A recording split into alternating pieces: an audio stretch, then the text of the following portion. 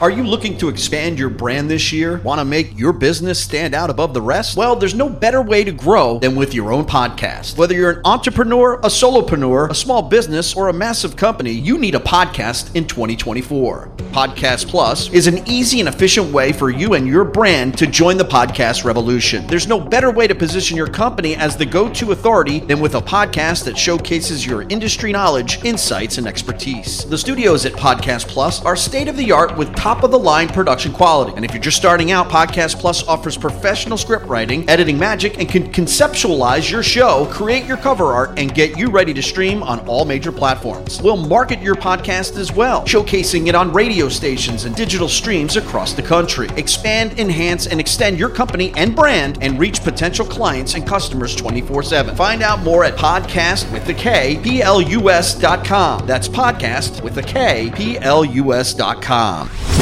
This show will begin shortly after these messages from our advertisers. Advertising is what keeps the show alive. Your support means they'll continue to advertise, and the podcast will continue to be free. This statement has not been evaluated by the Food and Drug Administration. This product is not intended to diagnose, treat, cure, or prevent any disease. Are you in bad pain? You know what I mean. Your knees hurt, your shoulder hurts, and your back. Oh my God, your back. They're constantly killing you. And I'm sure you've tried every pain pill or cream available at the drugstore. Am I right? Well, here is something you haven't tried. Pain Absolve. Pain Absolve is not available in any drugstore. The only way to get it is by calling today. We're so confident that it will work for you that we offer a free bottle with your purchase. No prescription needed. And best of all, each purchase comes with a money-back guarantee. Call now to find out how you can get Pain Absolve and get rid of your pain. Call 800-261-0783. That's 800-261-0783. 800-261-0783. Call today. 800-261-0783. Are you lacking a little something between paranormal and abnormal? You need the Into the Paranormal store, now open at paranormalradio.com. From hoodies to shirts, accessories, and our digital music library, it's all available in the Into the Paranormal store. Your purchase directly helps support the show. Thanks for buying from the Into the Paranormal store at paranormalradio.com. 5, 4, 3, 2, 1.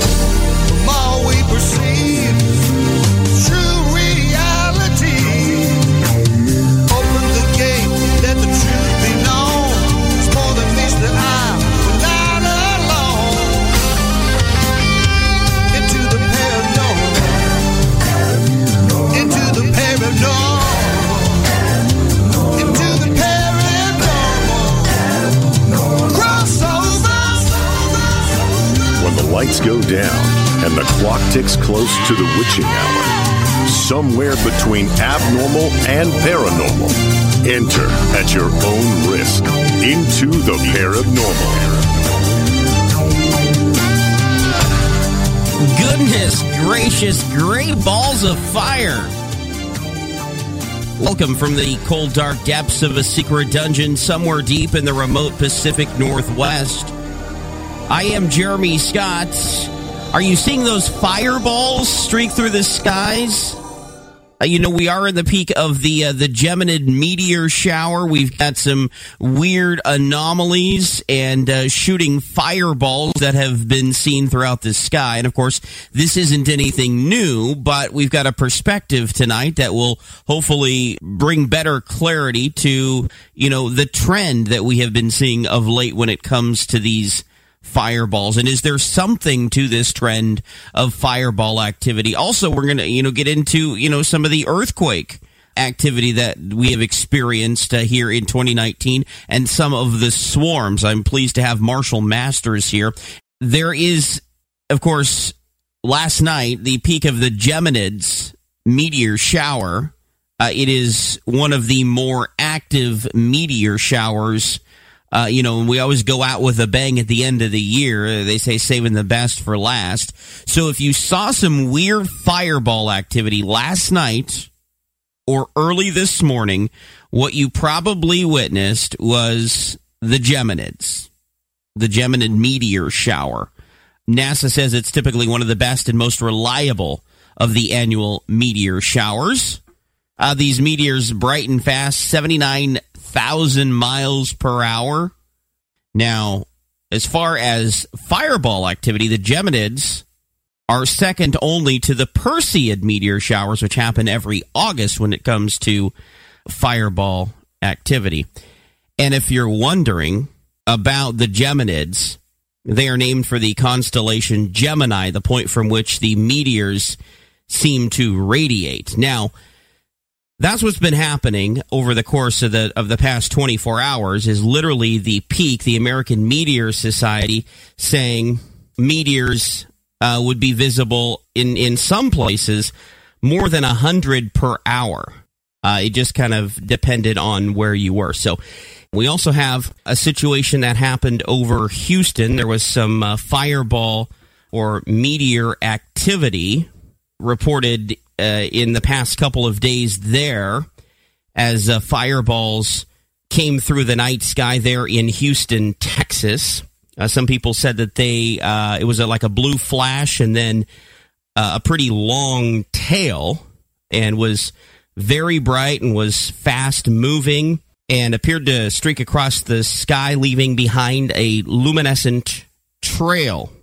So that happened in the past couple of days. American Meteor Society says there were 50 reports alone of a fireball seen over Louisiana, Oklahoma, and Texas, apparently around the same time as what happened over there in Houston.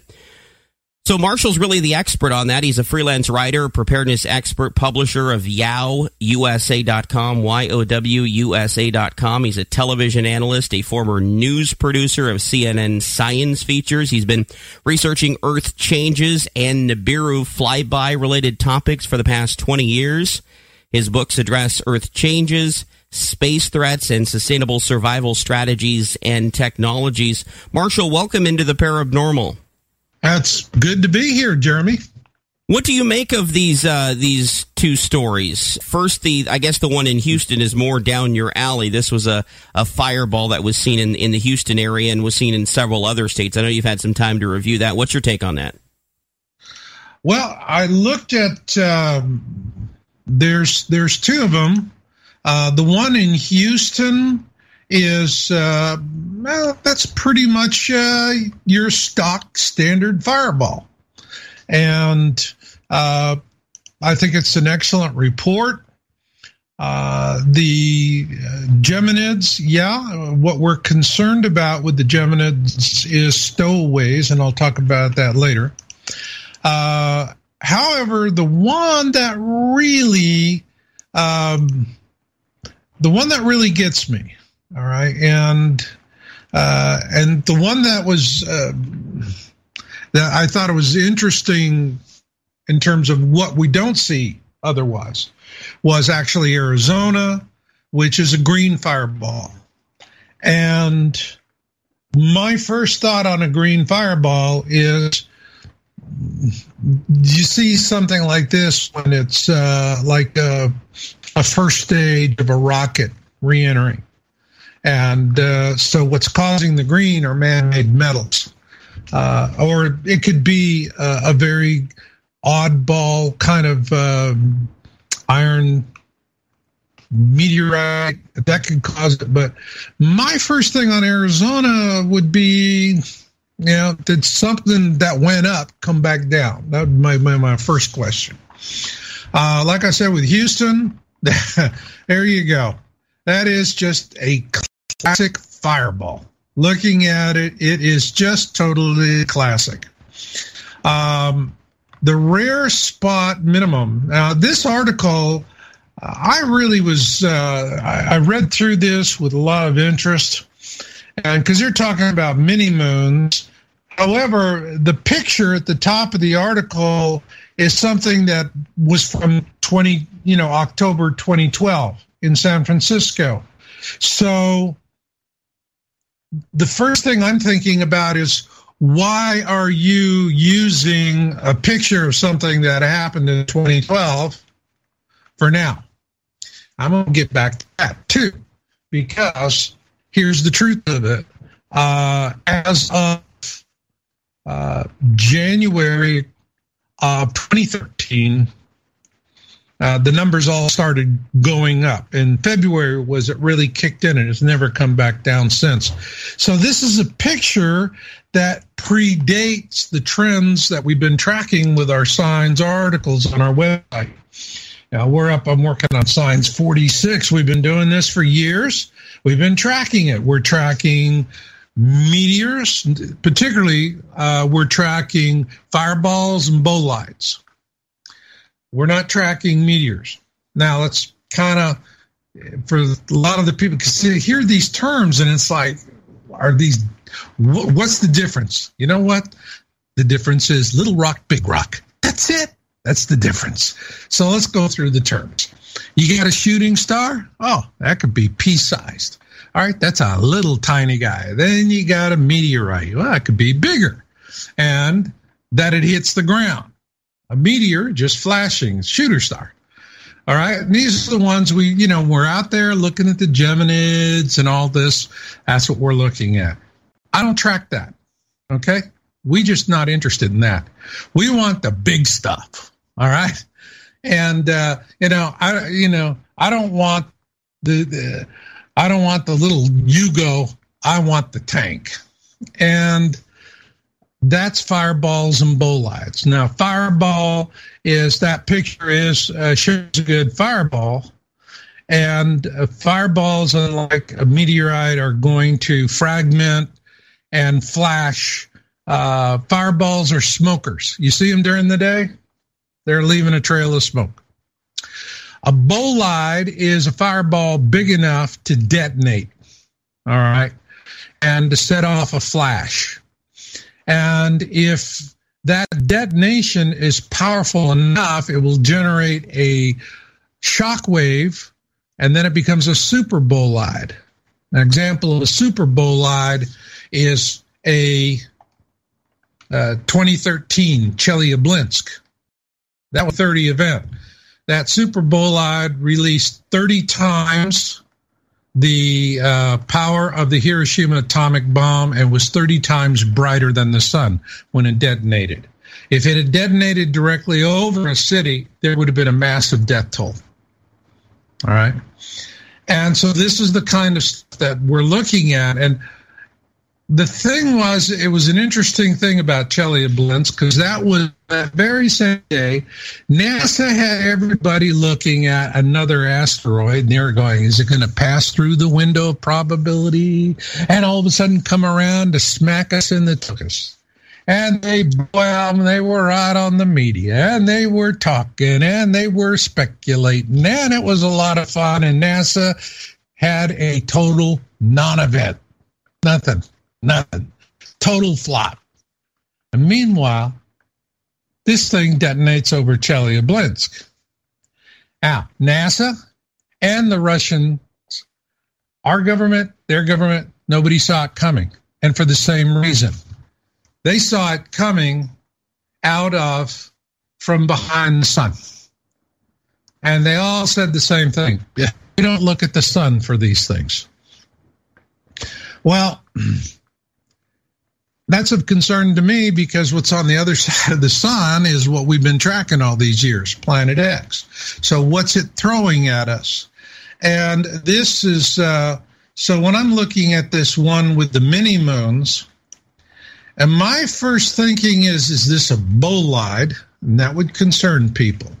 So is using mini moon a way to talk about bolide, but from an angle that doesn't get people upset?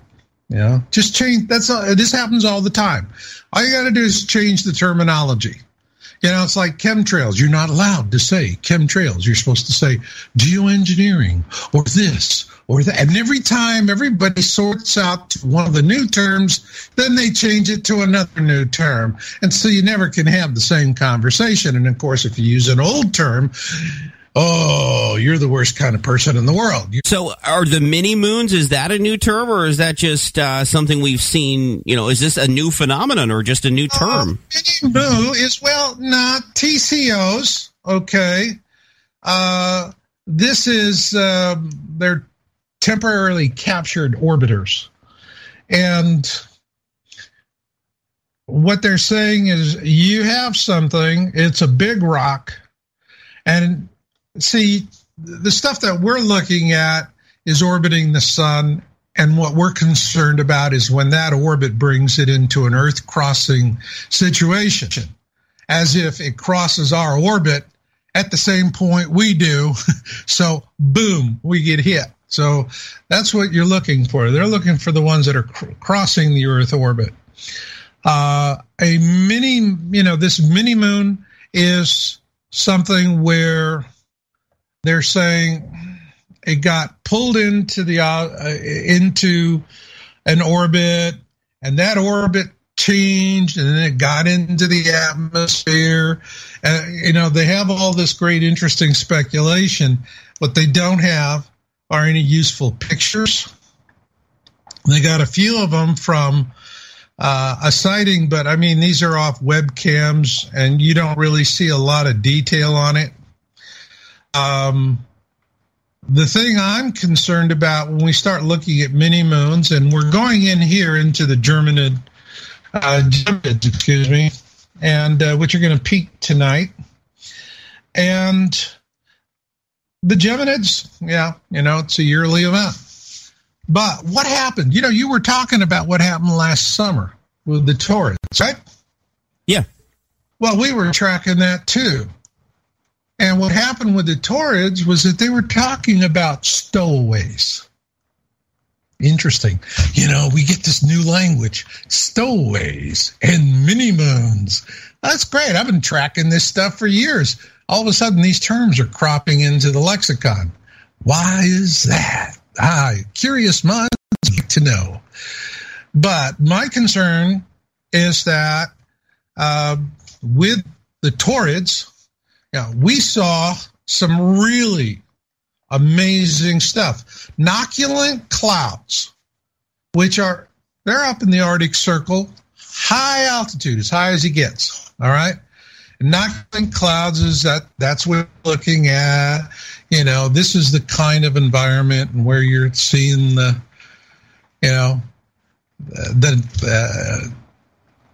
of the beautiful lights and the northern lights.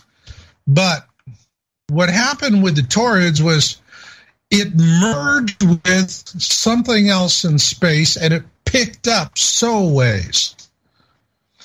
And these were fine particles of sand, or whatever, a lot of small particulates.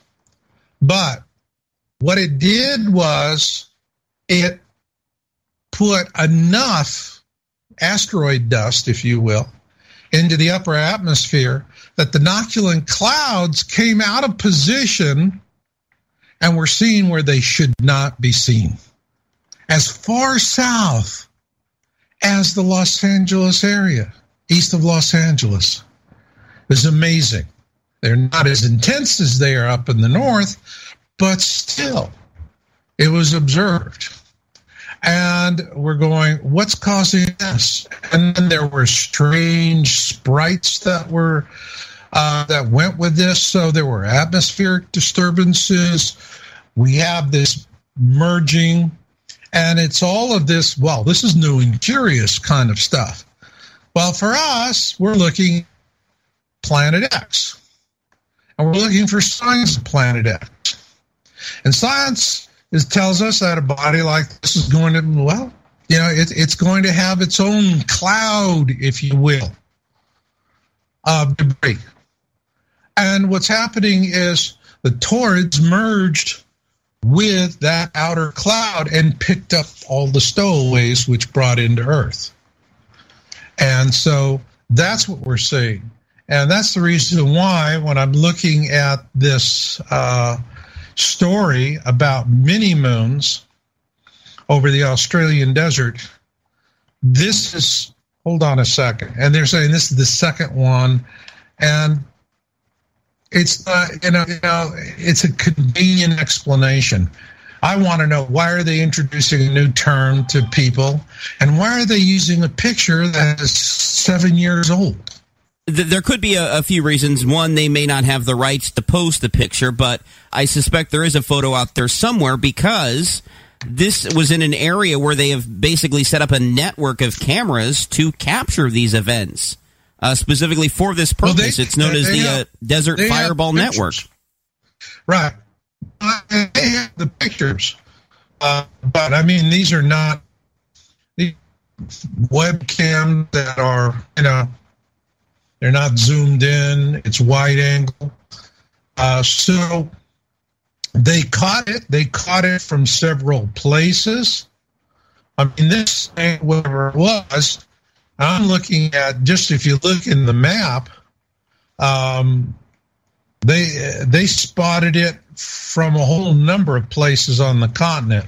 So this mini moons, if it had been here in North America, this would have been what we call a multi-state event, where the impactor or the bolide, the mini moon, whatever you want to call it, is just flying in, and they don't know, exactly how to size it. They don't know exactly how to say it. And it's something they haven't quite seen before. It's not fitting a familiar pattern. And again, that's what I come back to on this. And so there's all kinds of explanations. But I look for basic integrity when I read an article. I've seen USGS jigger the numbers on earthquakes for a decade. They don't do it so often because they've been called out on it so many times. And I've seen this kind of jiggering with the information. And so I'm looking at space.com and I'm going, you're using an old photo and you're using a new term. And that's boom. I go, and remember, we're headline readers. People very seldom get past the first or second paragraph in a story. They'll read the headline a little bit, boom, and then they disappear and go off.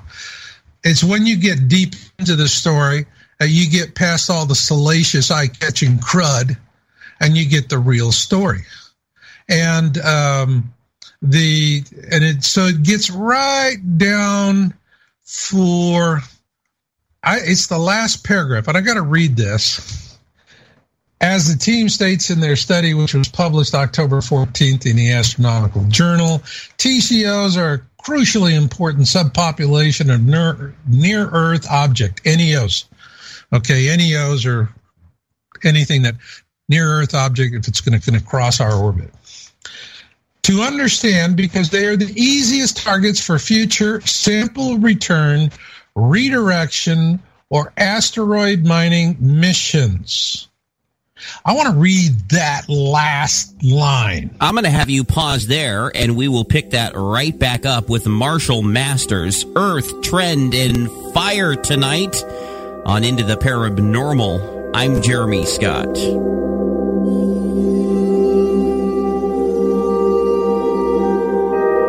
Are you connected with us on social media? Give us a like and follow at Paranormal Show.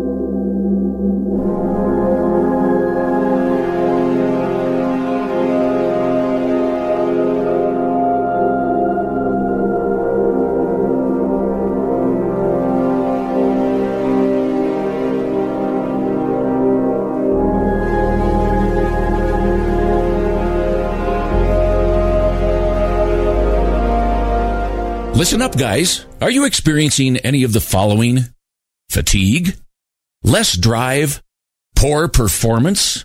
If so, you may be one of the nearly 30 million men in the U.S. today dealing with ED. But did you know you don't have to pay hundreds for a prescription anymore? And you don't have to deal with the hassle of seeing the doctor or the embarrassment of going to the pharmacy for a certain pill. Now, with one free call, you can find out how Herbal Virility Max can help you feel like a man again. For over a decade, Herbal Virility Max has helped guys just like you put a smile back on their face with improved performance and drive. Call today at 800-509-4017. That's 800-509-4017. Save the money, save the hassles, and get the better blue pill. Call 800-509-4017. That's 800-509-4017. Are you intrigued by Paranormal Talk Radio? You'll love the new Paranormal Radio app from TalkStream Live. You'll find a great selection of talk shows covering UFOs, ghosts, strange phenomena, and much more. Download the Paranormal Radio app now and start listening to the very best in paranormal talk entertainment, including the network you're listening to right now, the Paranormal Radio app. Free in Google Play and the iOS App Store. Paranormal News, I'm Brad Bernards. A four-armed robotic junk collector will be launched into space by the European Space Agency in what it says will be the first mission to remove an item of debris from orbit. The ClearSpace 1 mission is scheduled for launch in 2025, but the agency hopes the mission will pave the way for a wide-reaching clear-up operation, with ESA's Director General calling for new rules that would compel those who launch satellites to take responsibility for removing them from orbit once they are retired from use. Here's Project Manager Muriel Richard-Noka. We will launch to an orbit of about 500 kilometer altitude, make sure that all the systems are functioning. And then we'll do a burn that will bring us to the height of QuizCube. We'll get close enough to take a picture of it, make sure that we're not capturing something else, and then we'll do the capture. In the past 60 years, thousands of tons of junk has accumulated around the Earth, including old rocket parts, about 3,500 defunct satellites, and an estimated 750,000 smaller fragments, some from collisions between larger bits of junk. The fragments are typically circulating with a velocity of 12,500 miles per hour. Unless a clear-up operation is mounted, the chances of collisions will escalate as thousands more satellites are put into orbit. For the last year, NASA's OSIRIS-REx spacecraft has been circling a large asteroid named Bennu that regularly passes uncomfortably close to Earth. The spacecraft has been painstakingly mapping the asteroid's rocky surface using a suite of cameras and other instruments that will help it determine where to land next year. Once NASA selects a final landing site, OSIRIS-REx will kiss Bennu just long enough to scoop up a sample to bring back to Earth in 2023. Many scientists expect the Bennu sample to revolutionize our understanding of asteroids, especially those that are near Earth and pose the greatest threat from space to life as we know it. Earlier this year, the OSIRIS-REx team witnessed particles exploding from the asteroid's surface, and it's not sure why. Read more about tonight's news at parabnormalradio.com. I'm Brad Bernards, Parabnormal News.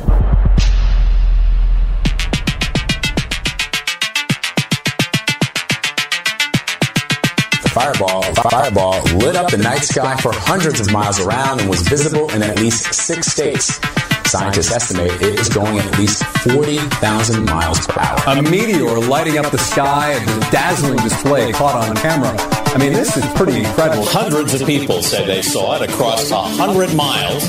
This bright blue light was followed by a falling object. Many say they also heard a boom. Something else fell from the skies today in Arizona. A number of cameras captured the ball of light. A very large green fireball streaking across the sky. People from Florida as far north as Virginia saw this fireball. Giant fireball flying through the sky. Watch your step.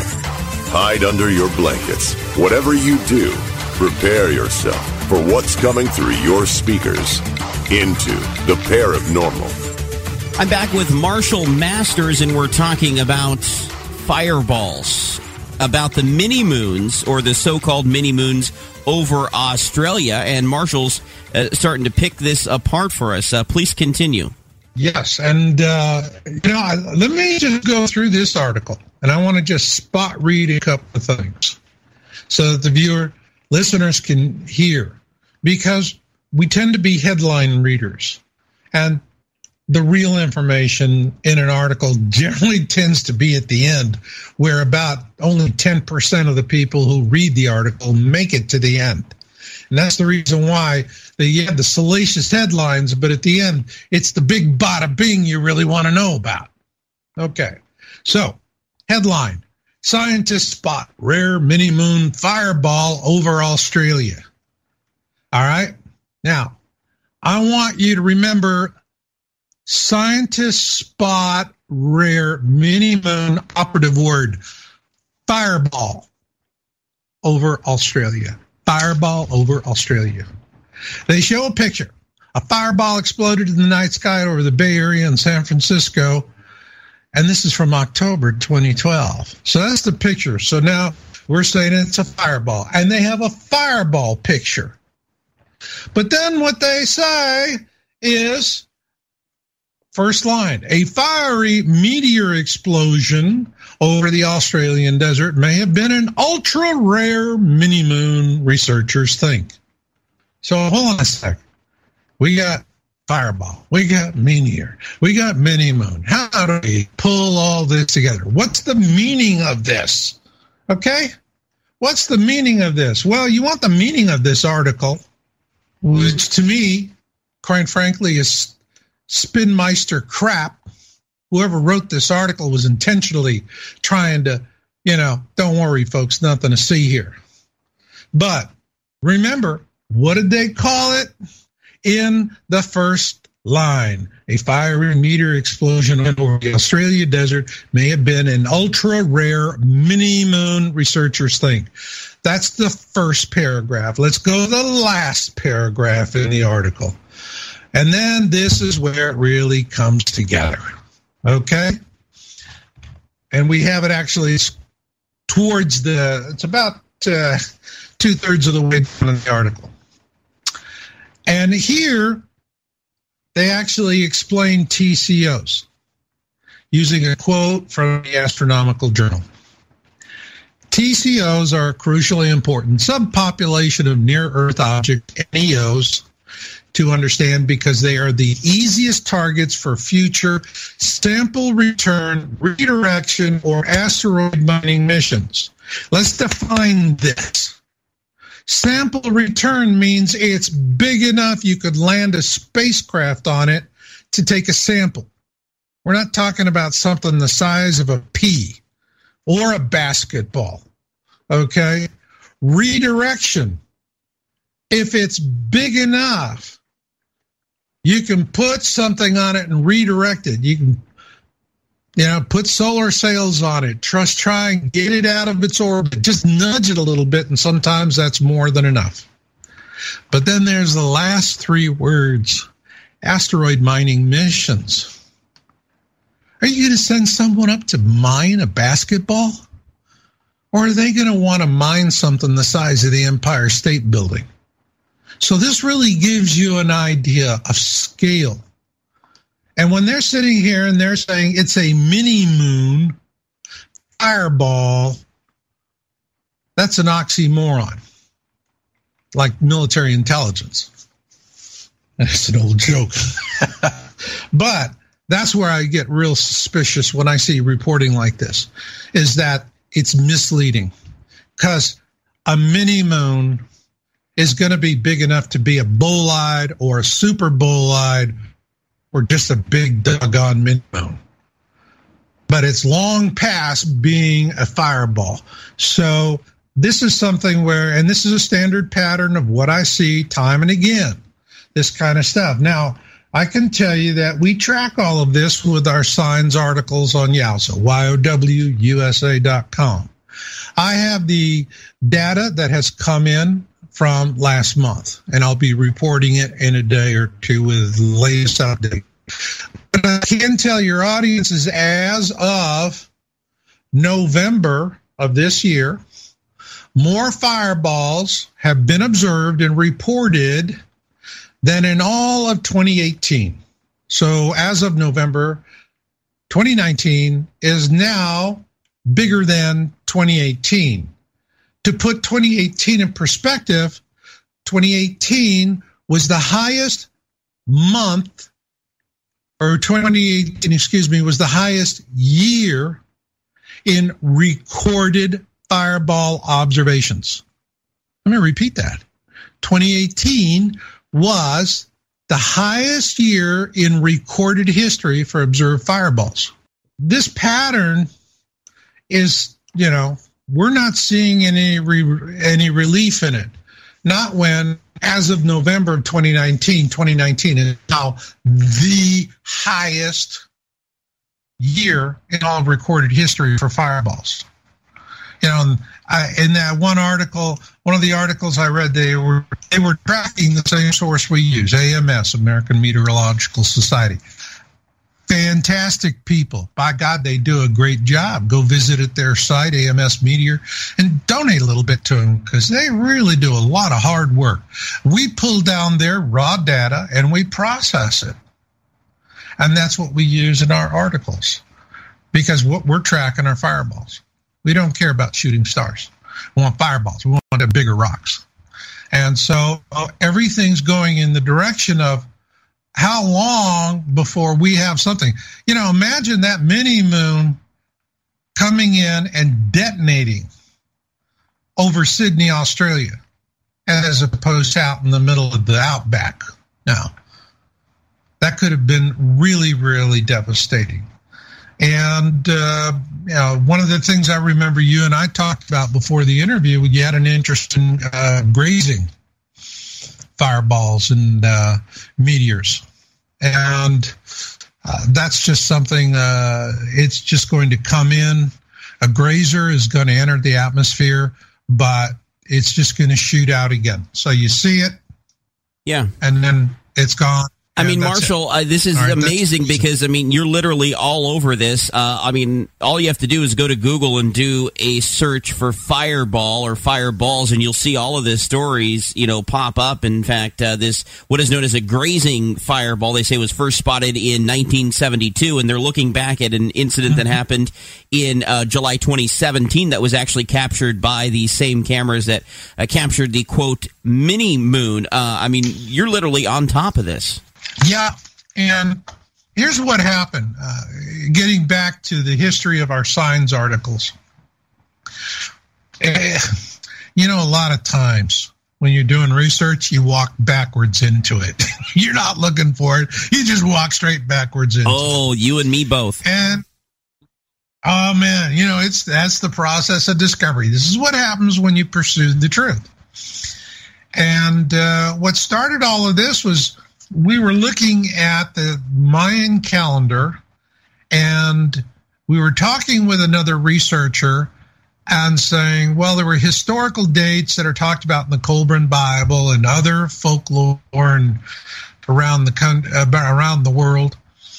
And it just, Sitchin said 3,600 years, but the numbers just don't work. It just doesn't seem to fit. Until finally figured out what Sitchin did was he set us up to fail. Because Sitchin he didn't say 3,600 lunar years. He said 3,600 years. So everybody's using a Gregorian calendar. When you put 3,600 years into a lunar calendar, everything lines up. Lickety-split. Clickety-click, click, click. All right?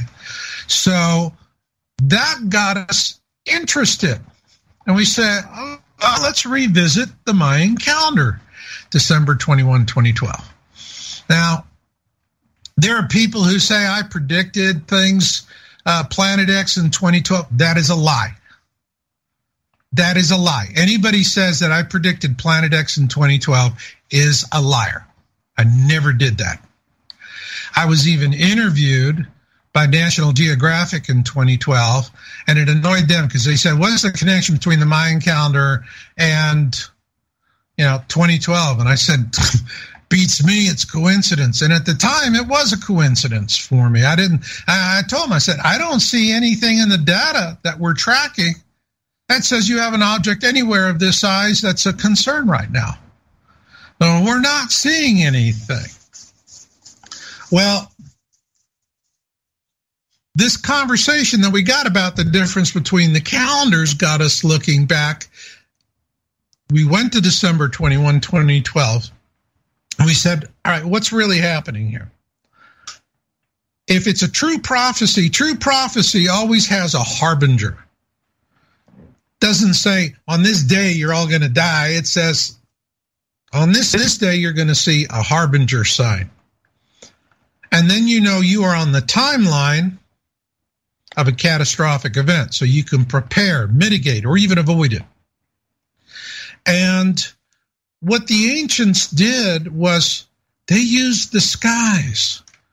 The skies were the most reliable way of dating anything. And they had amazing viewing skies. We don't know what viewing skies look like.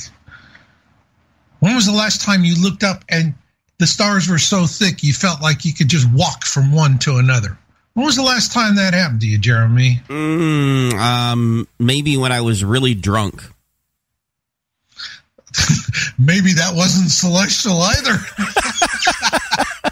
Which was a long, long time ago, by the way. That's right.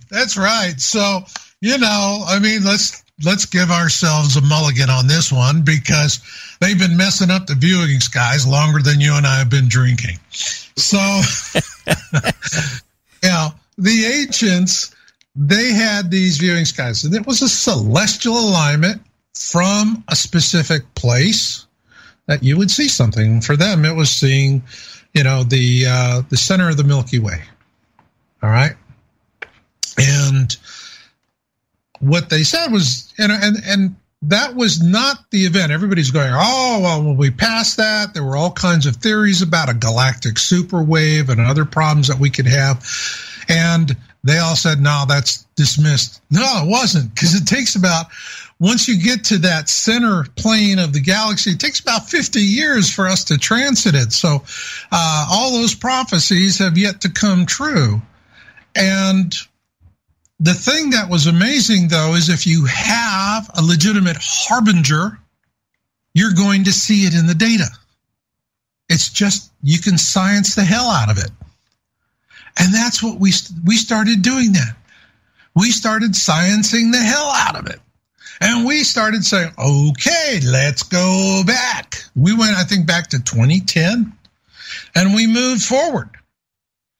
Now in 2010, AMS changed their reporting methods, and so it increased over previous years. So there was a jump starting when they redesigned the reporting process, making it more efficient. But that still has normalized that, and we still have the same trend over year. And what happens is the minute you get into, especially February 2013, that was when fireball numbers started going straight up. Hasn't come down since February 2013. And why did they start going up? Because we have the Planet X system that is coming in. And it's like, think about the bow wave of a ship. The way the dolphins like to get out there and play on the bow wave. Well, there's a bow wave. We have the Kuiper Belt, the Oort cloud. We have clouds of debris around our system. Planet X is in the Planet X system. You have Nemesis, and that's the brown dwarf, and this mini constellation. And then you have various planets and moons. And around that is the ball of dust, which from a brown dwarf is real considerable, full of iron, because brown dwarf has enough mass to ignite, but it can't keep fueling a nuclear furnace, so to speak, like the sun does. And so, like charcoal in a backyard barbecue, it banks off. Except it just takes billions of years to do it. God, man, that's, if you want to have a ka-ching, pay like a stuck slot machine barbecue business located near a brown dwarf. That's it. Hot coals for life. But it's coming in, and it has this cloud of dust and debris.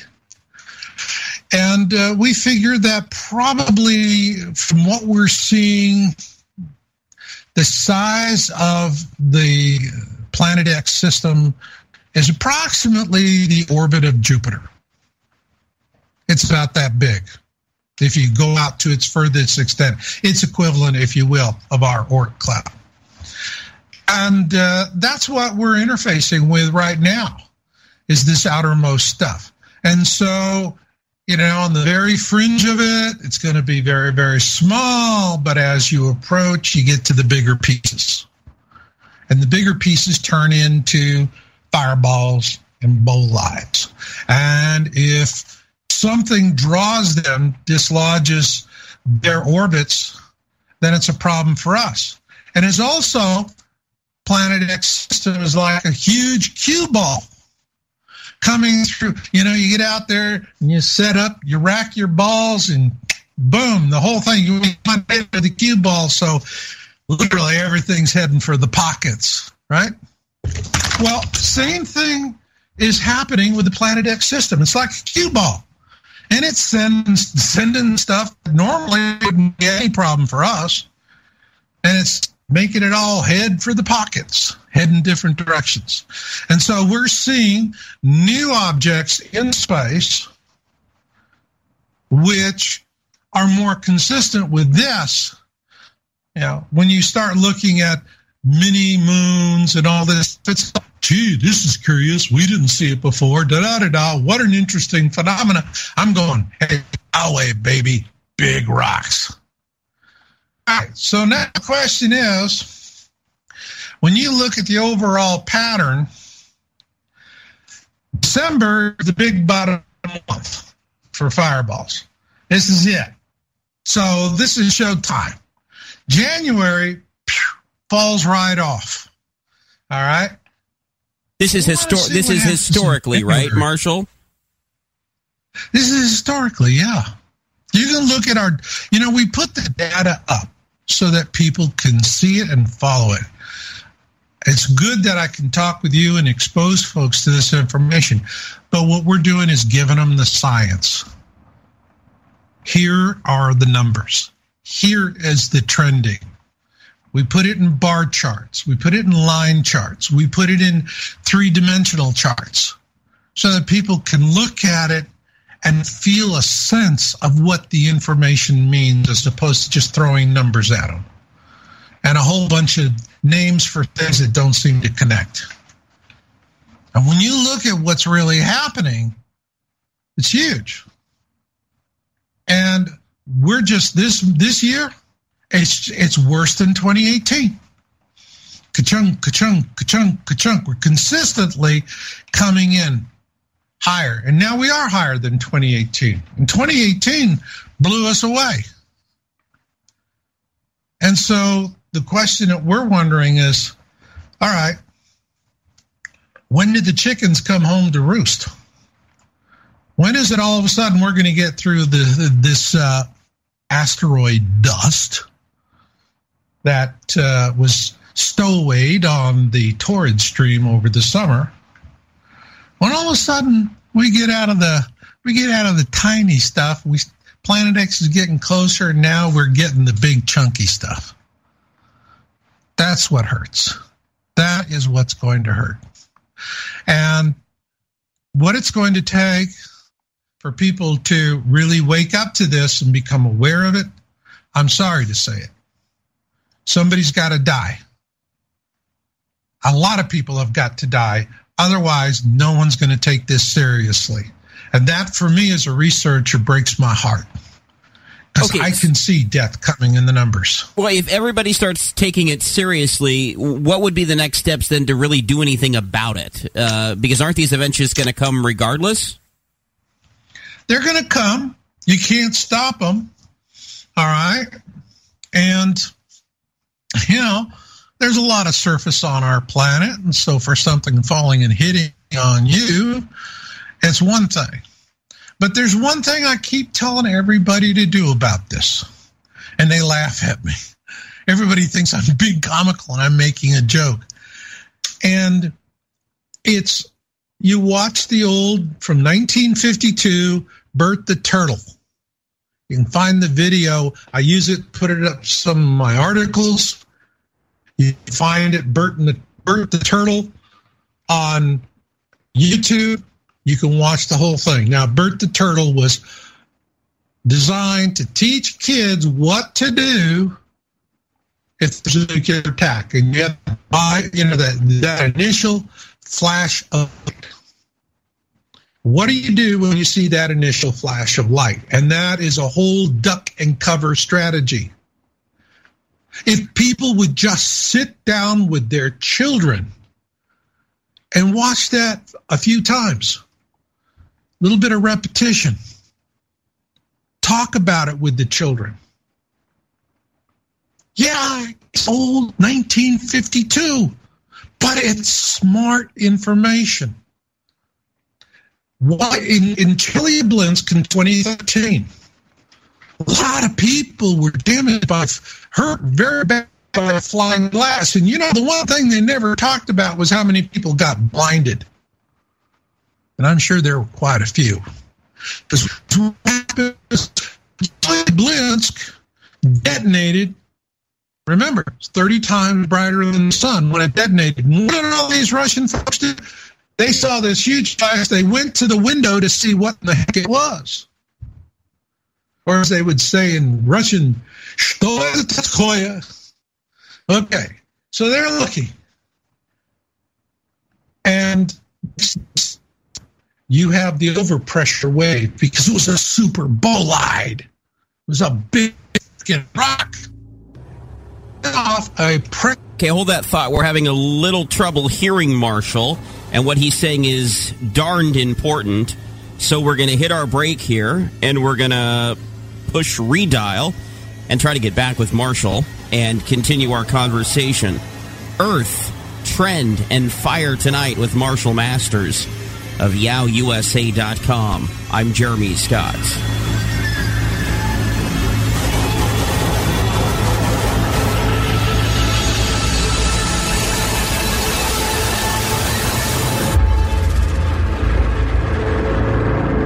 Stay tuned for Paranormal News with Brad Bernard, only on Into the Paranormal.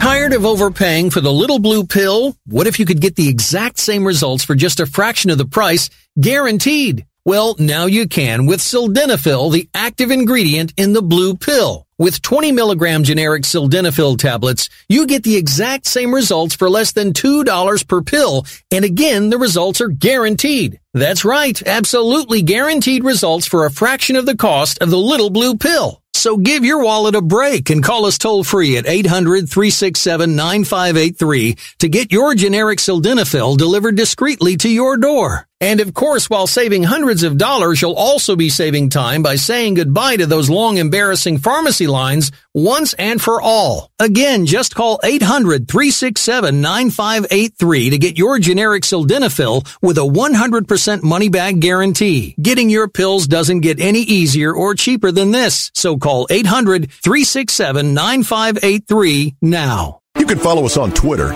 and like us on Facebook at Paranormal Show to stay up to date. Yeah, man, I'll tell you what, that dang old internet, man, you just go on there and point and click. Join our group for live chats, news, and discussion on everything somewhere between abnormal and paranormal. Send us a direct message through the contact section at paranormalradio.com or by text at 818-672-6865. Stay connected into the paranormal.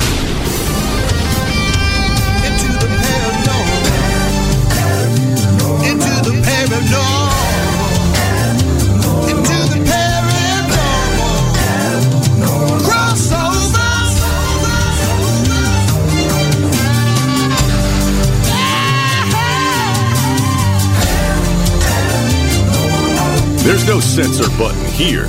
Just don't tell YouTube. You're traveling into the paranormal with Jeremy Scott. Marshall Masters is my guest tonight. The show Earth, Trend, and Fire, and there is a trend of fireball activity on the uptick, as Marshall has outlined for us.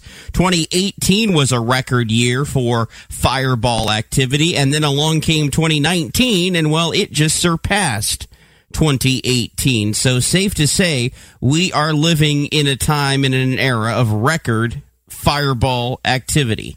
This is a trend setter. So Marshall was talking about Chelyabinsk, which was the 2013 bolide in Russia. Please continue your train of thought, Marshall.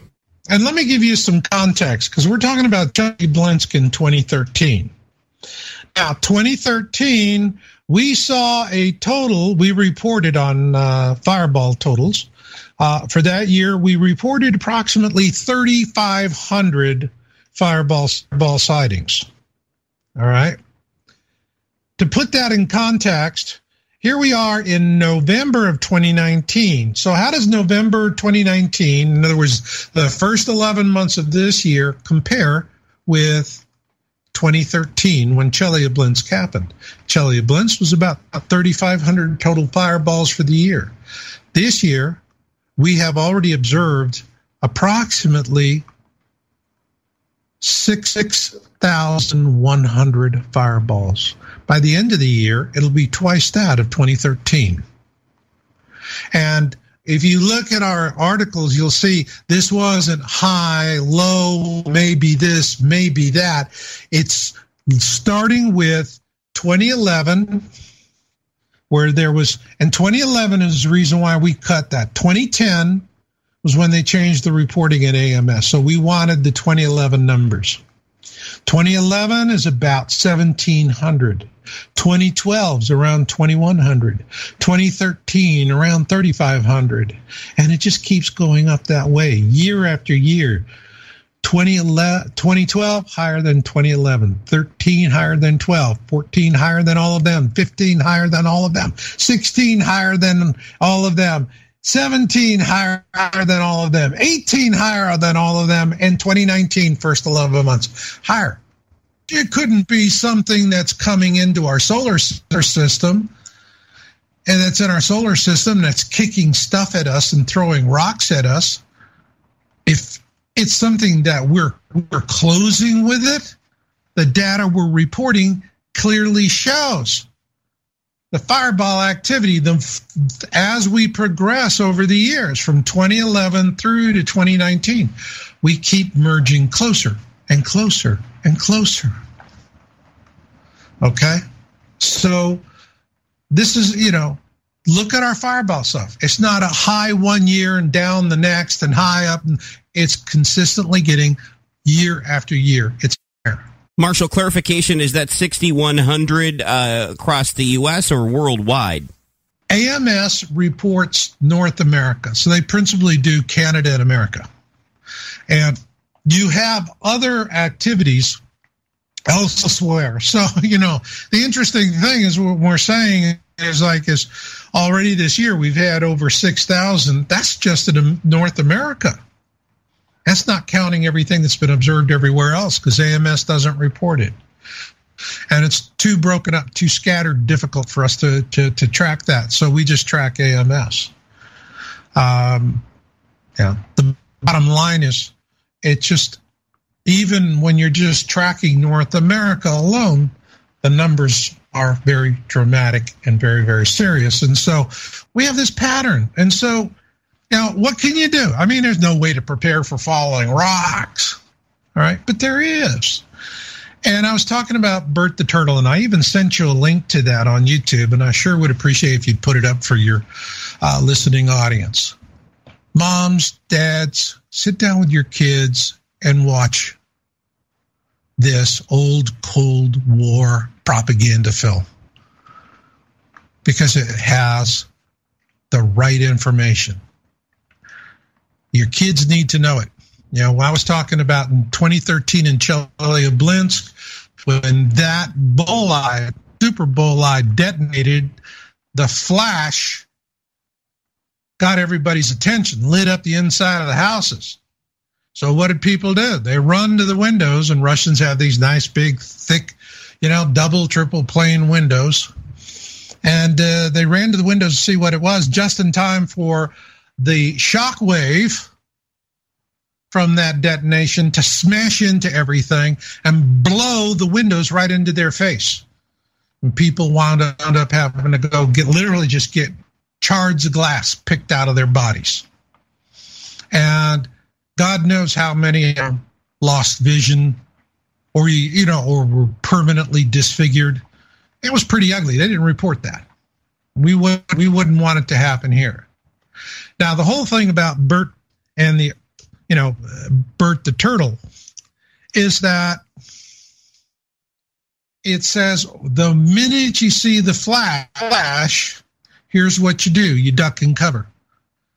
Now, the same thing, whether it's an atomic bomb or a super bolide, you got a flash, you got a shock wave, these things, and once you see that flash, what you have to do is duck and cover. And the whole point of duck and cover is to get out of the way of the shock wave so you don't get a face full of glass. All right? And this was the whole point of that film. So, listeners, sit down with your children, watch this together, make it as interesting like Bert and Ernie or whatever you do with your kids, and make sure they don't see it once, but make sure they see it again and again and again, at least once a month. Make it kind of a special thing that you do, the Bert and Ernie, the Bert the Turtle Day, and you can make jokes and talk about it and laugh about it, but you want to get it into the kid's head what to do, because there's very specific instructions on where to find cover, how to duck, how to do these things. If you do that, it's the most effective thing you're going to be able to do it. Is it going to, save you if you're ground zero? Tough darts, farmer. If you're ground zero, you're ground zero. But if you're not that far from ground zero and you use duck and cover from this old Cold War strategy, odds are you're going to come through it unscathed. And if not, you're going to have a long wait in the emergency room to get the glass picked out of your butt and your face and your eyes and whatever. So there it is. Now, let's, with that, any more? I think we pretty much covered fireballs. Any other questions there? Well, I was interested in your thoughts on the fireball in China that happened a couple of months ago. That seemed to be a big deal. Was it really in reality? The one, the fireball in China? Yes. We followed it. It didn't strike us as super spectacular. It was, we track all of this stuff. The things that we zone in on is not, where it's standard. It's just good, reliable reporting. The stuff that really triggers me is when I start seeing them getting fancy with terminology and headlines, like this, this Australia mini moon story. So we didn't see anything with that really, grabbed my attention, and I'd have to probably go back into look at that and see how we reported it, if it was significant from other things. Otherwise, if we don't have something really starkly unique, don't do it. You were had the one from, I believe, was Houston, where it was green. Now that, again, we're thinking about, a low stage booster, could be a spacecraft, could be space junk falling. And, on something like that, it's easier just to say it's a green fireball than it's a deorbiting rocket booster. That tends to unnerve people a little bit more. But, so green is rare? It's rare that we see a green fireball? Yeah. That's usually an alloy. If you're going to have that, that's what we would look for first. I'd be on something like that and it's green. It could be there's something in a naturally occurring meteor, or it tells me that it's space debris, falling space debris. If I were really going to spend some time. I'd really be looking for, combing for reports of deorbiting space junk. Do you track, or do you have a sense of how many of these, fireballs break up in the atmosphere? Because, the grazing ones, those basically come into the atmosphere and then fly back out again. And I'm just wondering how common that is. That's not too common. You got a fast mover, and it's moving at a speed where it could be a grazer. It could be something where, okay, on this orbit, it grazes. On the next orbit, it'll tighten. And then you're going to see something happen. There's something called the Kozai mechanism that's real useful to keep in mind. Kozai mechanism was something that goes back to the 1950s. It was a Japanese astronomer, Yoshida Kozai. And what he did was he explained how two objects in space orbit each other, where you have one that's bigger and one that's smaller. And which is the case where we have Nemesis, which is the sun at the heart of the Planet X system, and in its orbit in around our sun. All right. And what the Kozai mechanism says is, over time, if it's an unstable orbit, and it is a comet-like unstable orbit, and it stretches way, where when it comes up in the northern skies, it's pretty tight. Where it really gets distance is when it goes into the southern skies, and that's where it spends most of its 3,600-year orbit. But what happens with the Kozai mechanism is that is an inherently unstable orbit, and once you have an inherently unstable orbit, one of two things will happen. The smaller object will fall into the gravity well of the larger one until it finally smashes into the bigger object. Or it gets cast out and literally flies right out of the system into deep space. So that's what's going to happen. All right? And the thing that makes it interesting with the Kozai mechanism is that you see something that it's a grazer, something comes close, and then it could tighten up in its orbit, and the next time it comes around, boom, we get smacked. So we're looking for evidence of Kozai mechanism with this, and that's something that I and my researchers that work with me on this is what we're looking for, is evidence of Kozai mechanism, where you have an alteration of an orbit. This happens all the time. Comets come in, maybe they get big enough to pass by Jupiter and get it caught by Jupiter, and all of a sudden their orbit is dramatically reduced, or another object. So that's what we're looking for, is Kozai mechanism, signs of that. Alterations in the orbit of an object. And all of this, all of the signs, everything that we're seeing right now is worrisome. It's just worrisome. We just have this year-over-year pattern of increases, and we have more anomalies that are happening. More people, more stories coming out. Well, gee, who knew? This is interesting. This is different. Yeah, that's the stuff we look for. Marshall, we're also seeing an uptick, would it be safe to say, when it comes to earthquakes as well? Yes. And earthquakes here's where in this last year, we've really had to make a big change to the data sets that we're tracking, because we saw trends within trends.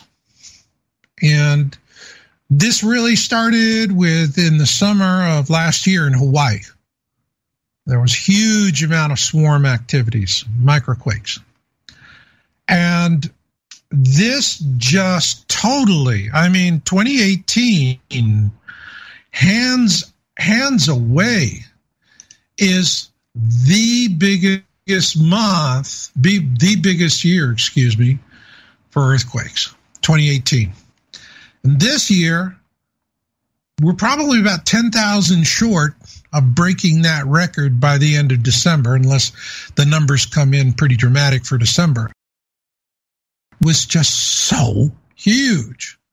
But this year we started following 3 swarms that we wanted to look at. Well, how does this swarming activity play out? We want to study this because we're seeing it in our data. And what we found, and if you go on, by the way, on my site, is Signs 45. I'm going to talk about that. A quiet holiday season, question mark. And so I get in there and we have all the numbers for this. But earthquakes, this is something that really it's bizarre. Hawaii was massive, but in 2019 we had 3 other swarm events. And it's still, as a single event, larger than the 3 that we're tracking. All right.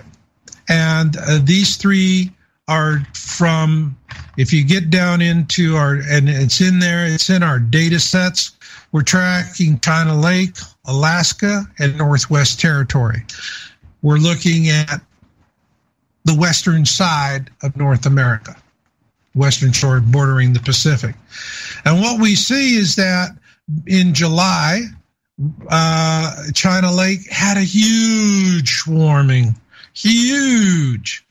And when you look at the numbers, you see that swarm is still banking off. And even though it's banking off, it's still maybe 20 times higher than the statistics for the previous year. With Alaska, we saw a swarm, not as big, and it died off very quickly. However, Northwest Territory, not so quick, but it doesn't. So we're looking, China Lake is subsiding very slowly. But when we look at Northwest Territory, we're talking Cascadia, we're seeing it's falling off, but faster than further south at China Lake. Then the third swarm data set is in Alaska, above the other 2. And it's the one where the swarming falls off the sharpest. So it could have a swarm, but the activity sharps off. Now, we're looking at this and we're going, what is the number? What are the numbers telling us? And what we believe we're seeing, it's the J.P. Jones. He's the researcher on this, and he came up with this story. Magma rivers. That think about the surface of our planet. We have, like the Mississippi, big river, and tributaries, and streams, and lakes, and all kinds of stuff. All right? And then, but there you got the mighty Mississippi. Well, what we're seeing with our planet is that, this started over a decade ago. In the southern hemisphere, in the South Atlantic, we started seeing polar flips. Polarity flips, or little regions of the South Atlantic, north becomes south and south becomes north. And we're seeing the North Pole moving erratically and quickly. And as a matter of fact, a lot of, airports have had to repaint their runways, the numbers on their runways, because it's changed that much. And so there are clear signs that we are building towards a magnetic pole shift, where the whole planet, north becomes south magnetically and vice versa. So we're saying, all right, we have this situation in the southern hemisphere. This is where it's starting. How is that translating? Well, imagine that beneath our continents, we have rivers of magma, huge systems like the Mississippi, with branches and tributaries and rivers and reservoirs and so forth. Magma is fluid, like water. It'll follow the path of least resistance. And are we saying there's more magma? Because bear in mind, 2018, will probably, even after 2019, still stand as the year with the highest number of earthquakes of all magnitude in recorded history. That's very likely it could stay that way even through 2019.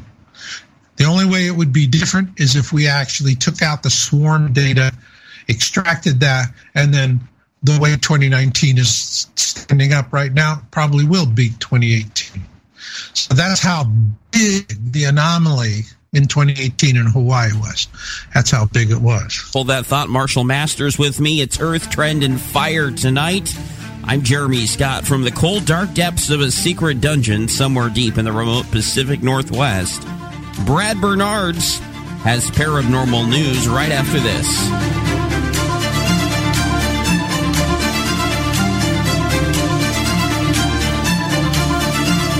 Don't venture too far. You might not make it back into the paranormal.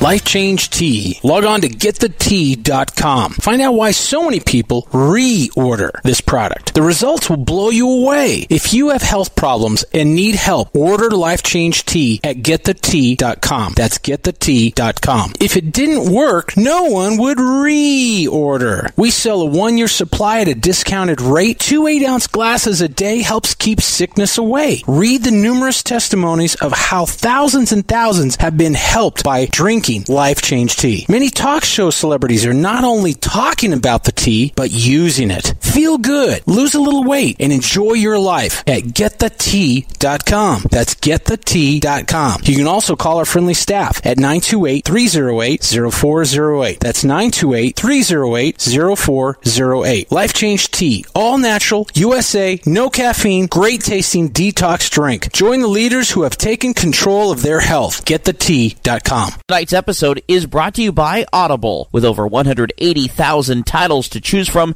in every genre. Play them on your iPhone, Kindle, Android, and on more than 500 devices. Audible is offering you the opportunity to check out their service for free. When you go to audibletrial.com/paranormal, you'll get a free audiobook to download and a 30-day free trial. AUDIBLE trial.com/paranormal.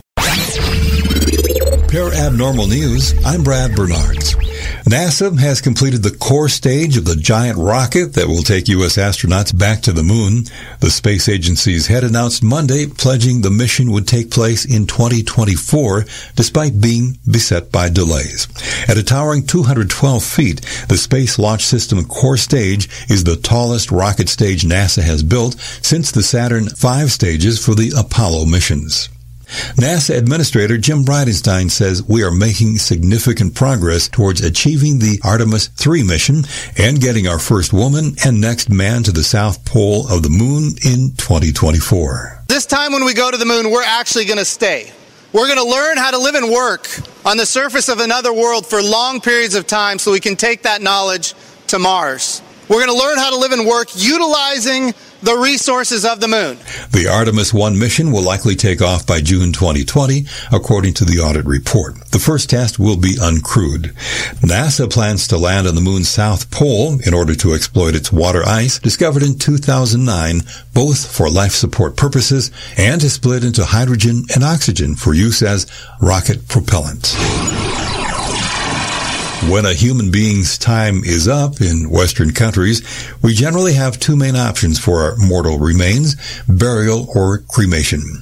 Now, a world-first facility has been set up to offer a unique alternative ritual to traditional choices: compost. Recompose, which is scheduled to begin operations in Seattle in 2021, bills itself as the world's first human composting facility, offering to gently convert human remains into soil in a process it calls recomposition or natural organic reduction. This is Katrina Spade, CEO of Recompose. A body is covered with natural materials like straw and wood chips. And over the course of about 3 to 7 weeks, thanks to microbial activity, it breaks down into soil. That's courtesy of KIRO News. The company became a legally viable service this year when Washington passed a historic bill to become the first U.S. state to allow human composting. Read more about tonight's news at parabnormalradio.com. I'm Brad Bernards, Parabnormal News. I feel the earth move. Experiencing very strong shaking. Wow. I think we need to get under the desk. A state of emergency in California where the governor is asking the White House for help after the largest earthquake in Southern California in 20 years. Meanwhile, people on the ground there bracing for more aftershocks and the possibility of an even larger quake. A 6.4 magnitude earthquake. There has been an earthquake of a magnitude 7.0. This is a major earthquake. We're getting some of our first pictures of some of the damage. Very strong shaking. Wow. I think we need to get under the desk. All right, we're going to go to break. We'll be right back. We'll be right back. Wow. There's no censor button here. Just don't tell YouTube. You're traveling into the Parabnormal with Jeremy Scott. Marshall Masters, my guest, YowUSA.com, YOWUSA.com. It seems like we're going to come down to the wire based on what you've told us. The data is going to show that earthquakes, in addition to fireballs, are on the increase. Yes. And our earthquakes we're running neck and neck. Now, the thing is, if we look at the earthquake data for November of 2019, it is higher historically than any month for November dating back to 1997. That data set tracks back to 97. And so 2019 is the highest month. And several of the other months, this is a consistent pattern. But, it's statistically speaking, 2018 Hawaii is still what they call the rat and the snake. Snake eats a rat, and you see this big lump passing through it. And that's what we call the rat and the snake statistically. So 2019 in terms of we take a true definition, we include swarms, we have to wait and see how the numbers come out. It's a close call, it's neck and neck, but this is not a fun horse race. All right. This is one trifecta you don't want to win. And that's what we have right now. So we're watching this, but what we're doing right now is we're looking at particularly the swarming activity, because the swarming activity is consistent with J.P. Jones' rivers of magma hypothesis. And so what it's saying to us is, you look at the Pacific plate, which is the biggest tectonic plate on the planet, and it covers both northern and southern hemisphere. It's huge, almost equally about the same. And on the northern end of it, this is what we call the Ring of Fire. All right. And on the eastern edge of the Ring of Fire is the western edge of North America, where we're tracking our data sets.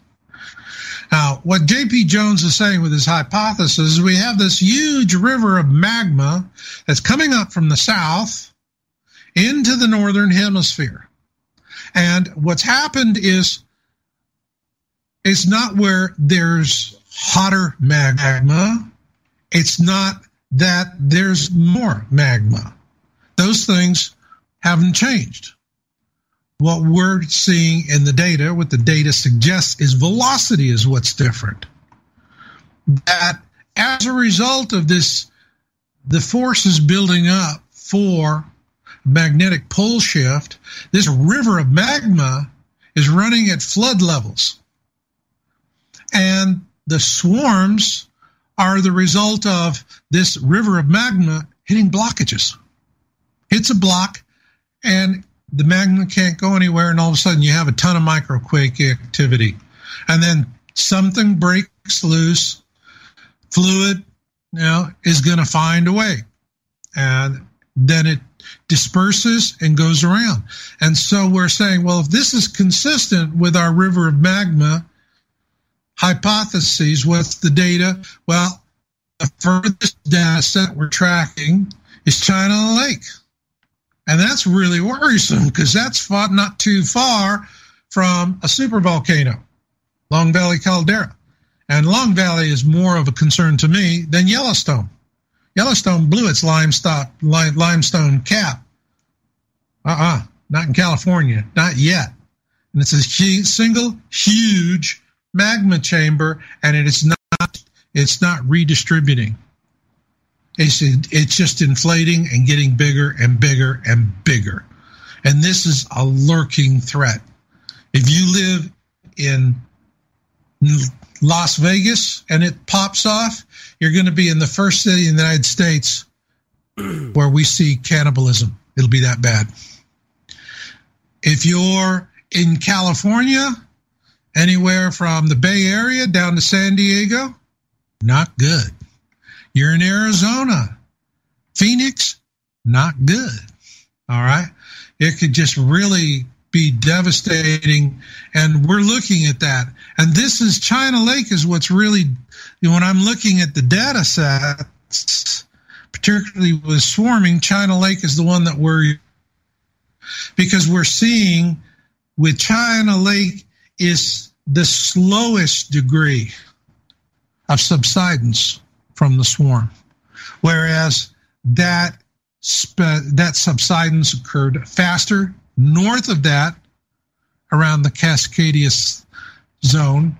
And then when you get up into Alaska, you're at the furthest extent. In other words, you're just out at the edge of the river. Now you're out in the tributaries. All right.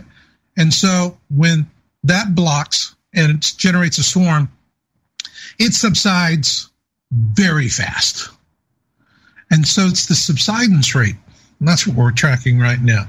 And we want to see how this plays out into 2020.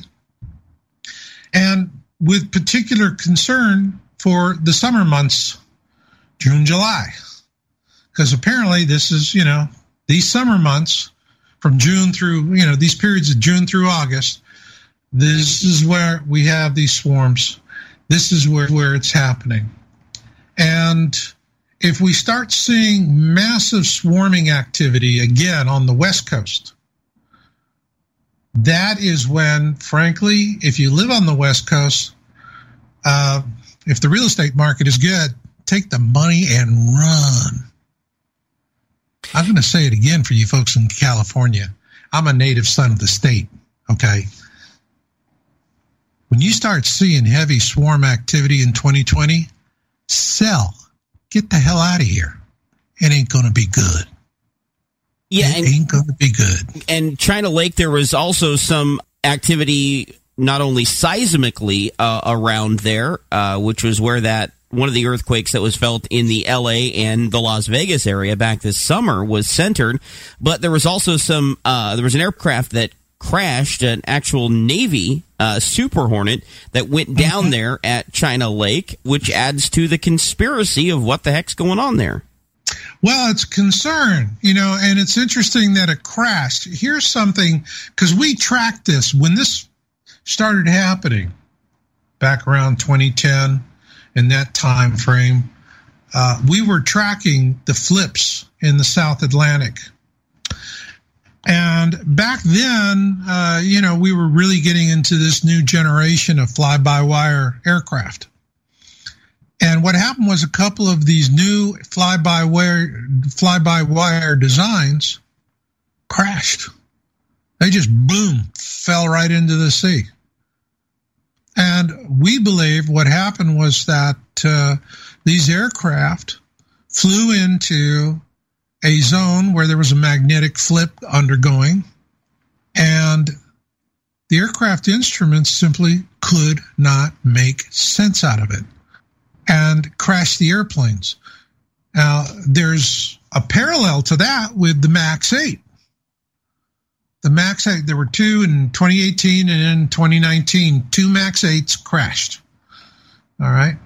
So like 350 some odd people died. It was tragic. And it was all because somebody at Boeing was pinching pennies to get a bonus. It wasn't about good engineering. There used to be a time when pilots would say, If it ain't Boeing, I ain't going. They don't say that no more. You know, Boeing has, with this MAX 8, has really devastated themselves. And the problem with the MAX, they had an AOA, angle of attack, all right, and it's a sensor. Now, you have sensors in the aircraft, and you have two sensors. And so there's ways, if one sensor fails, you're going to handle procedures, and you have pilot intervention and all of that. You have a way to do it. With this, what they did was they buried it so nobody knew what was MCAS, and it had only one sensor. And if that sensor failed, the software would use that to literally take control away from the pilots. Both aircrafts, the air crews were fighting desperately to save their lives and the lives of their passengers. Both aircraft crashed because that one sensor failed. And because the sensor, angle of attack sensor, failed, boom, the software flew the airplane into the earth. That's it. All right. So this is the problem we have with all this new fantastic aviation we have with fly-by-wire. In the old days, you know, it was all mechanical. It was a heck of a lot safer. And so now by the way, when that happened back in 2010, the Russian Air Force, which was definitely going to fly-by-wire with their aircraft, they actually banned overflights in the South Atlantic for some time. They wouldn't let their own military forces fly down there. All right. Of course, this isn't reported. So you have fly-by-wire aircraft, and they're falling out of the sky. And this is a real problem. Now, the question is what are they going to do about it? I'd like to see. And this is a problem. But with the earthquakes, it's building and building and building and building. And we've been seeing, literally, if you go back and you look at our data and you look at January of 2013, it's like Roadrunner Coyote. You know, Roadrunner would get on the Acme rocket, light the fuse. He'd go up, boom, boom, boom, zoom, zoom, zoom. And then the engine would sputter out. And Coyote would look, oh my God, that's it. And as a kid, it's always fun to watch Coyote crash down in the canyon. Let's not be this cavalier, because I got news for you. Since 2013, the Acme rocket has not sputtered. Every year, the Coyote's getting higher and higher and higher. And this is for both fireballs and fireballs, and earthquakes of all magnitude.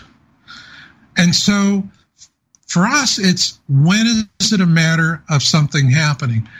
And there's no way for us to refine the data so that we could pinpoint one specific area. There's no way to do that. But one thing is for sure, by tracking the swarm activity, and particularly the fall-off rate, what we could be seeing is that a possibility that if we track the J.P. Jones rivers of magma hypothesis, that we could foresee something happening before in enough time that people could, the ones that are astute, are going to just say, okay, kids, we're going to Disneyland in Florida, whatever the heck, we're getting the hell out of here. Okay. Now, 9 out of 10 people are going to laugh at that, which is why in a global disaster, 9 out of 10 people are going to die. Yeah. Okay. And there are going to be the ones that are listening to this interview right now, and they're being mindful. And folks, for you listening out there, I don't care if you believe me or not. Opinions are like, that certain part of the anatomy, and we all got one, right? I'm saying, go look at the data. We're putting the hard science up for you. This is take it to the bank hard science in these science articles. Go look at the data. Well, and then use that information. Marshall, and I know you've been busy writing your book, but just in the past few days, there was a report that came out from researchers at Oregon State University who looked at the Cascadia and the San Andreas faults and found that an earthquake, literally, if it would happen, that it could trigger, they say, with no separation in time. Does that tell us anything that we didn't already know about the San Andreas and Cascadia faults? And I'm looking at the Newsweek article, and Cascadia and San Andreas, and may be linked with earthquakes on one.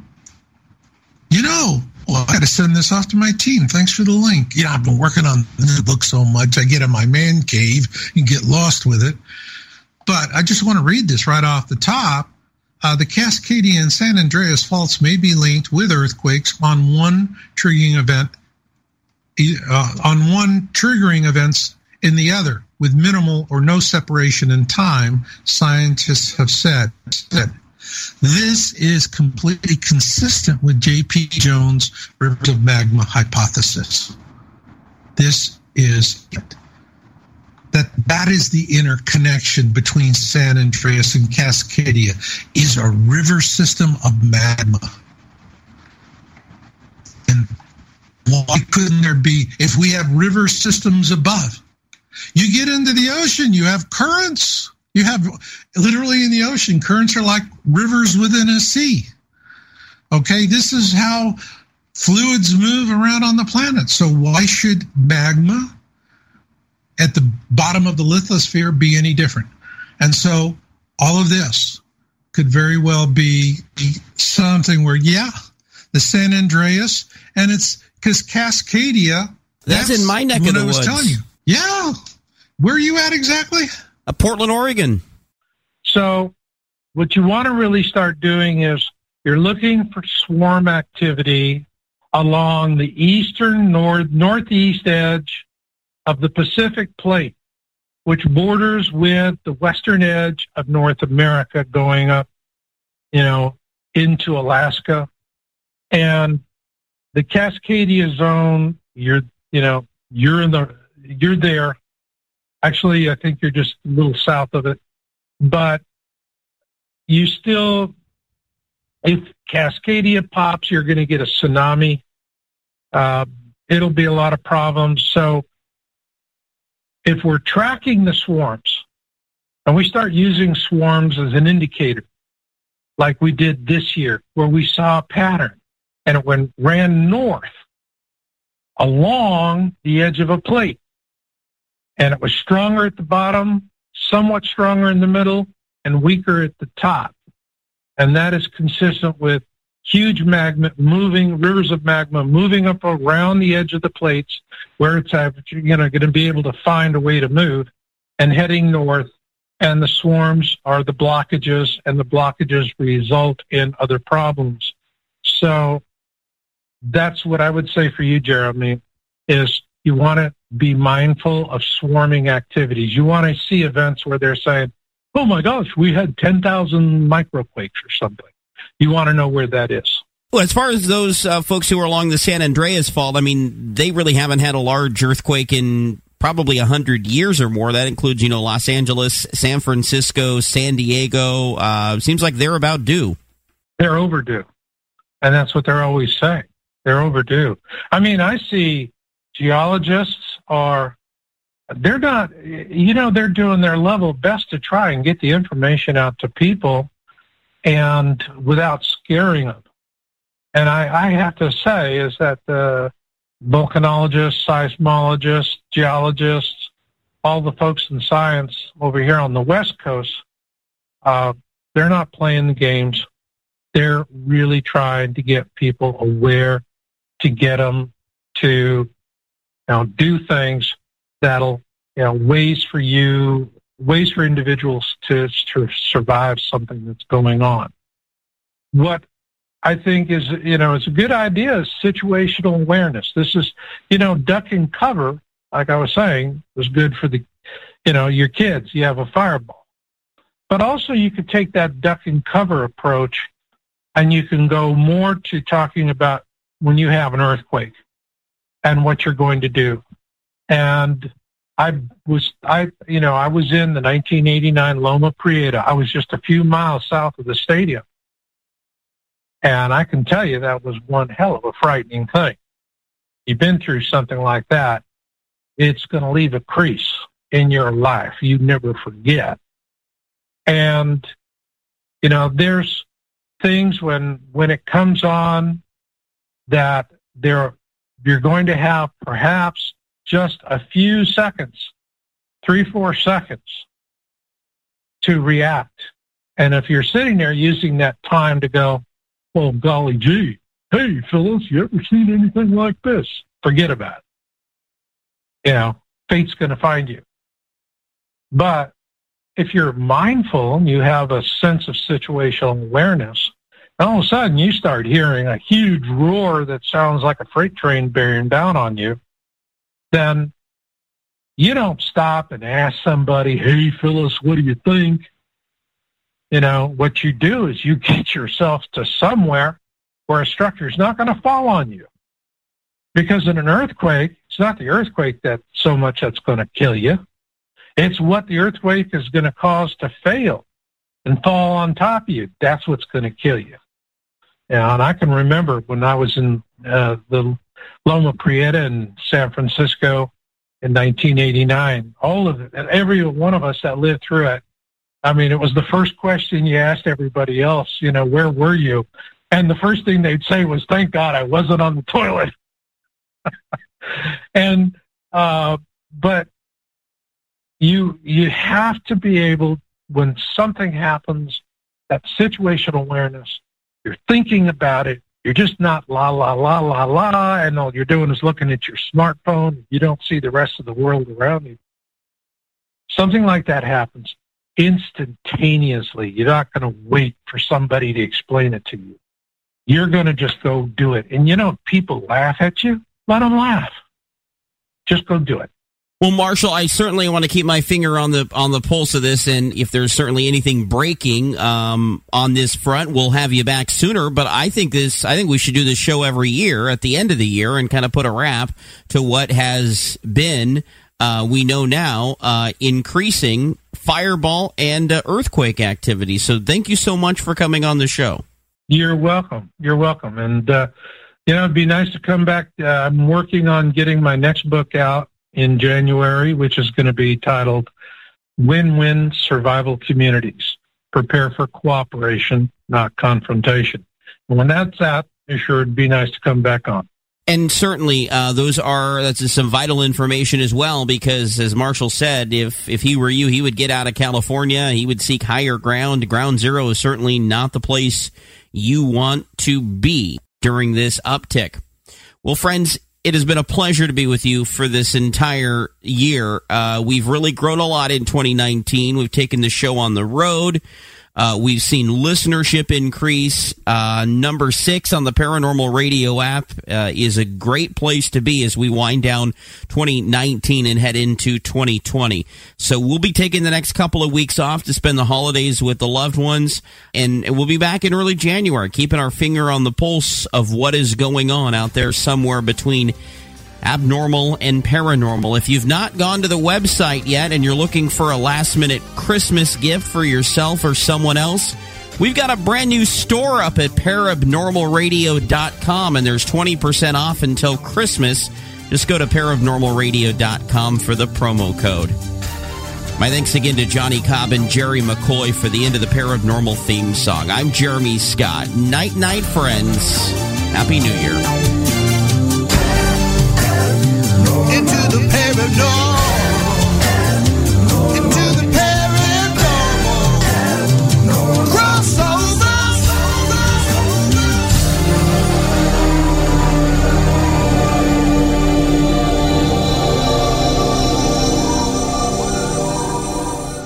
Thank you for supporting our advertisers. It keeps the show free for everyone. This statement has not been evaluated by the Food and Drug Administration. This product is not intended to diagnose, treat, cure, or prevent any disease. No offense, but are you a little fat when you look in the mirror? How would you like to learn the secret to losing 3 to 5 pounds a week without joining the gym or going through any crazy diets? It's called Body Sculpt RX. For the last 2 decades, we've helped countless people lose thousands of pounds. And now, it's your turn. Learn how to lose weight with one simple phone call and no prescription needed. You'll see an amazing difference in a matter of days.